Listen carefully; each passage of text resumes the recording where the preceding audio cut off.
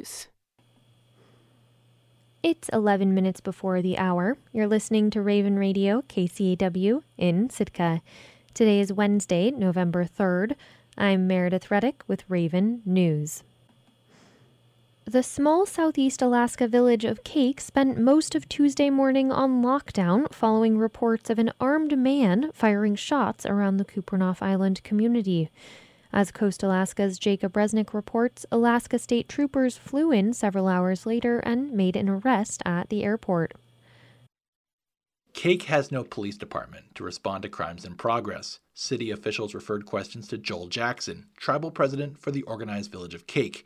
He says he had a very tense morning. Well, it started with a break-in at our grade school, and then there was some gunfire up in our housing project. And sorry, my voice is so hoarse, but I've been up all night. So, Alaska State Troopers say they received a report of a broken window at Kake School shortly before 4 a.m. About 45 minutes later, they had a call that a man had entered someone's home without permission. The intruder had left, but shortly afterward, the caller heard 4 gunshots. As the town began to wake up, reports began to fly around the community that it wasn't safe to go outdoors. Katie Anderson is a teacher's aide at Kake School. She says she arrived at work to find broken glass, went home, and saw reports of an active shooter online. The store, the grocery store is shut down, the school is shut down, and the clinic, the Kake Clinic, is shut down. And everybody's been told to stay home and lock their doors. According to a timeline provided by troopers, another call came in shortly after 9 a.m., providing additional details of an armed man in the town. Troopers departed for Kake afterward. By 11 a.m., it was all over. Jackson says the suspect was arrested at Kake's airport without incident. Troopers landed.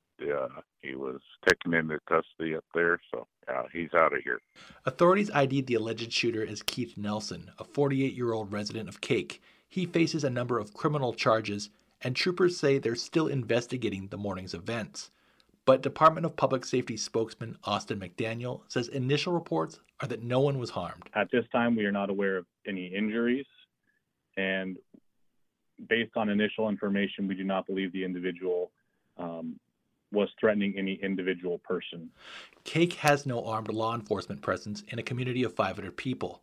That's a problem, the tribe's president says, because there are long gaps without anyone to respond to public safety emergencies. It'd be nice if we had law enforcement in our small village where we got 2 VPSOs supposed to arrive today for 2 weeks, and then they're gone for 2 weeks. So we have nothing.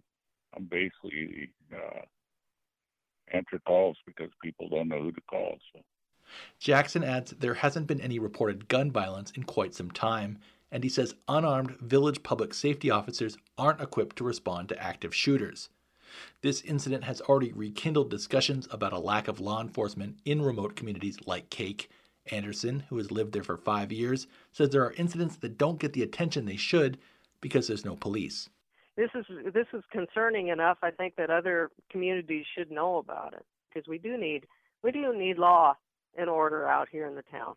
Authorities have released little information about the suspect, a possible motive, or the type of weapon involved. He's currently at the Lemon Creek Correctional Center in Juneau, awaiting his first day in court. Reporting in Juneau, I'm Jacob Resnick. 3 more positive coronavirus cases were reported in Sitka on Monday, according to data from the Alaska Department of Health and Social Services. Sitka's 7-day case rate now stands at 17, keeping the city in high COVID alert. Sitka will drop to moderate when fewer than 9 cases are reported in a 7-day period. To date, Sitka has reported a total of 1,206 cases, 24 hospitalizations, and 5 deaths. Author Amy Butcher's book Mother Trucker was published on November 1st. The memoir tells the story of Butcher's road trip down one of America's deadliest roads. KCAW's Catherine Rose spoke with Butcher about the book and her friendship with the late ice road trucker Joy Wiebe. It's the spring of 2018, and writer Amy Butcher is riding shotgun in Joy Wiebe's truck. Amy's filming out the window from her phone. The road in front of them is dusted, white with snow, and mountains in the rearview mirror are likely closer than they appear. Yeah, it's like a postcard no matter what. It's gorgeous. We can stop up here. Butcher has a few videos like this from 3 years ago when she got the ride of her life up Alaska's infamous Dalton Highway, the narrow, lonely 400-something mile road that truckers traverse to haul supplies and oil between Fairbanks and Deadhorse. Butcher penned her trip into the newly published memoir, Mother Trucker. Butcher's taught writing at the Sitka Fine Arts Camp for the last 10 summers. I began to use that particular trip each June and July to springboard and go off after camp ended and my teaching contract ended to other parts of Alaska. In that process, I became really fascinated with Northern Alaska. Butcher says she was particularly interested in women's stories and what it means to be a strong woman in America. And that's when she stumbled across the Instagram account of Joy Wiebe. Her Instagram handle was Alaska Mother Trucker because her trucking handle that her son helped give her was Mother Trucker. And basically what I learned was that she was the only female big rig driver on the James W. Dalton Highway. Butcher says that while there are countless women working in the industry, Joy was the only one driving an 18-wheeler hauling a fuel tanker on the dangerous highway, a job she did for 13 years. She reached out to Wiebe on Instagram, not expecting much in response. Instead, she got an invitation to take a ride. Joy was, to everyone that I have spoken with, remarkably generous and open-minded. And I remember she sort of laughed and then she said, sure, come on up. So 2 weeks later, actually, I flew up to Fairbanks, met her in a hotel parking lot, and I went to church with her. Wiebe told Butcher the journey would take around 15 hours if the weather was good. She was suffering from an injury, and her doctor hadn't cleared her to drive her big rig yet, so they hit the highway in her pickup truck instead. It's a slow drive. The road is considered one of the deadliest, most isolated in America, and it's about 75% gravel. Butcher says that was part of the draw for her as a writer. I'm thinking, why in the world would you do this? Why would you subject yourself to this sort of outrageous danger 2 to 3 times a week? And the fact that she was the only woman to be doing this, I mean, all the more. She was incredibly petite, thin, short, small in stature. I couldn't imagine, that the job is so physically demanding, not only because you're sitting for long stretches of time, but you're responsible for tying down the loads and, maneuvering the snow tires and everything else, putting chains on the tires. Butcher spent hours and hours in the cab with Wiebe. With nothing to do but drive and talk, she learned that the two women had more in common than she anticipated.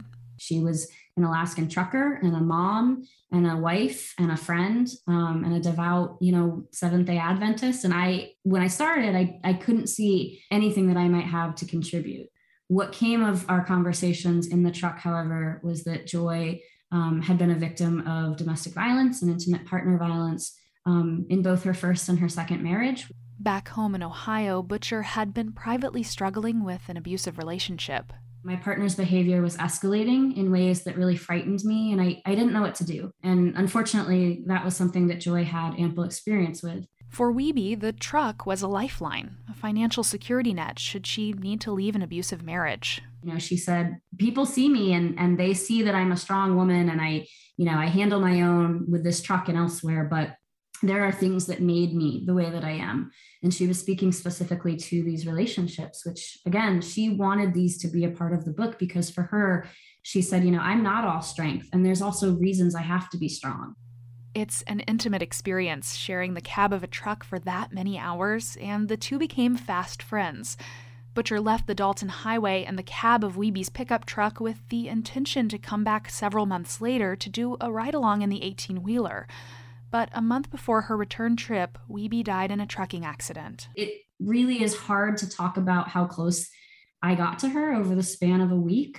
I know it sounds insane, but to spend that much intimate time with someone and to have these really intense conversations, and also to be traveling this landscape that is so deadly, that so many people do die on. I think you're just really aware of the precarity of life, and the conversations that we were having too were just a constant reminder of how fragile everything is. Butcher says from the moment she reached out on Instagram, Wiebe believed God brought them together, which was always a little hard for Butcher to grok as an atheist.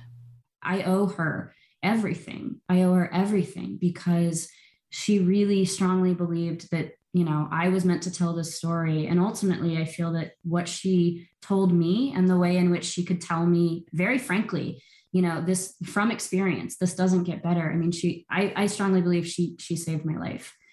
So it's been really cathartic. It's been very strange. I think, especially for someone who identifies predominantly as an atheist or as an agnostic, to have someone tell you this and to feel very strangely that there was something, to me, there was something there that happened that I don't know how to explain. And the book is, I think, largely sort of proof of that. Reporting in Sitka, I'm Catherine Rose. Amy Butcher's book, Mother Trucker, was published on November 1st.